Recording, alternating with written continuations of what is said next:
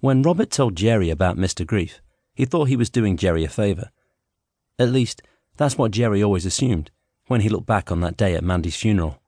The two of them standing by the overstocked, hardly dented buffet and having that weird conversation about Mick Meat, the fine meats man. Whether or not Robert actually had done him a good turn, despite his best intentions, was something that Jerry could never be fully sure about. But it was done now, and could never, ever be changed.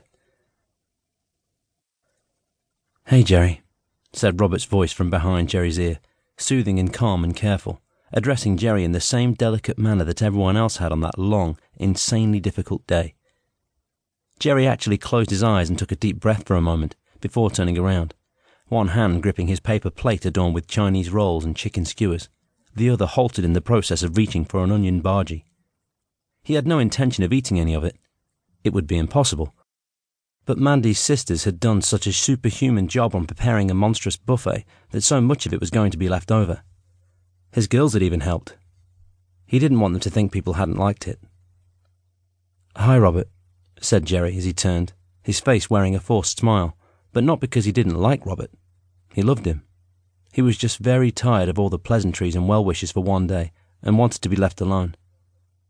He hated himself for feeling that way, but today of all days, he cut himself a break. The forced smile, however, gave way to an open mouth.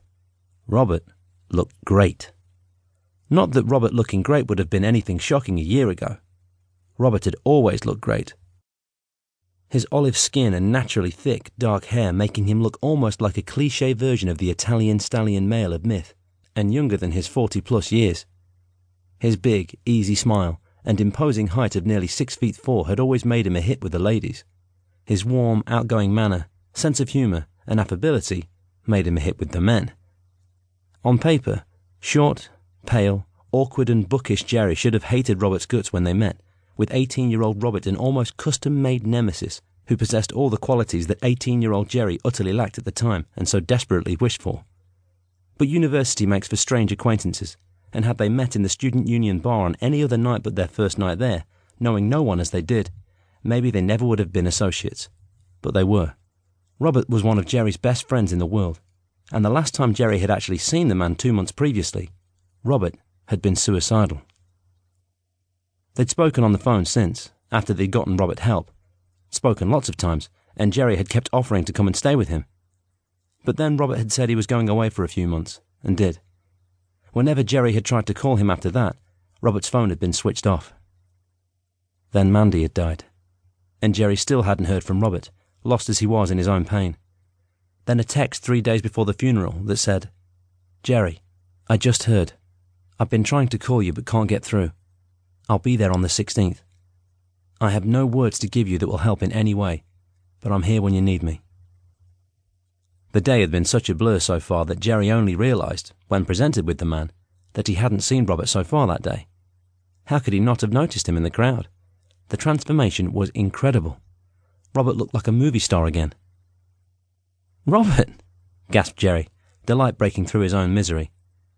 It was good to see someone doing so well, even though the sting came with the thought automatically, envying someone that clearly had so little on their mind that they could grin the way Robert's glistening white teeth were. "Don't be an asshole," Jerry thought. "He looks externally fantastic, but he's covering up the inside very well. Because he does have something on his mind, doesn't he?" Jerry knew that Robert did. "Be glad," he thought, "and hope that you can be doing so well someday too.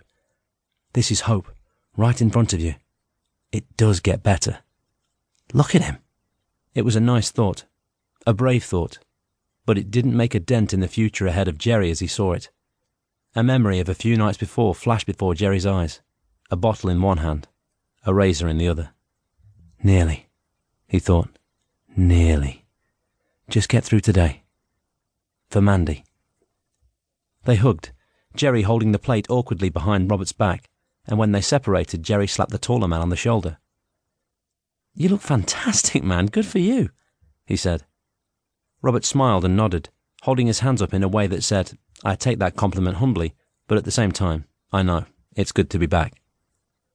"Well, of course I was going to make the effort today," Robert said, smiling gently. "I was devastated to hear about Mandy, mate.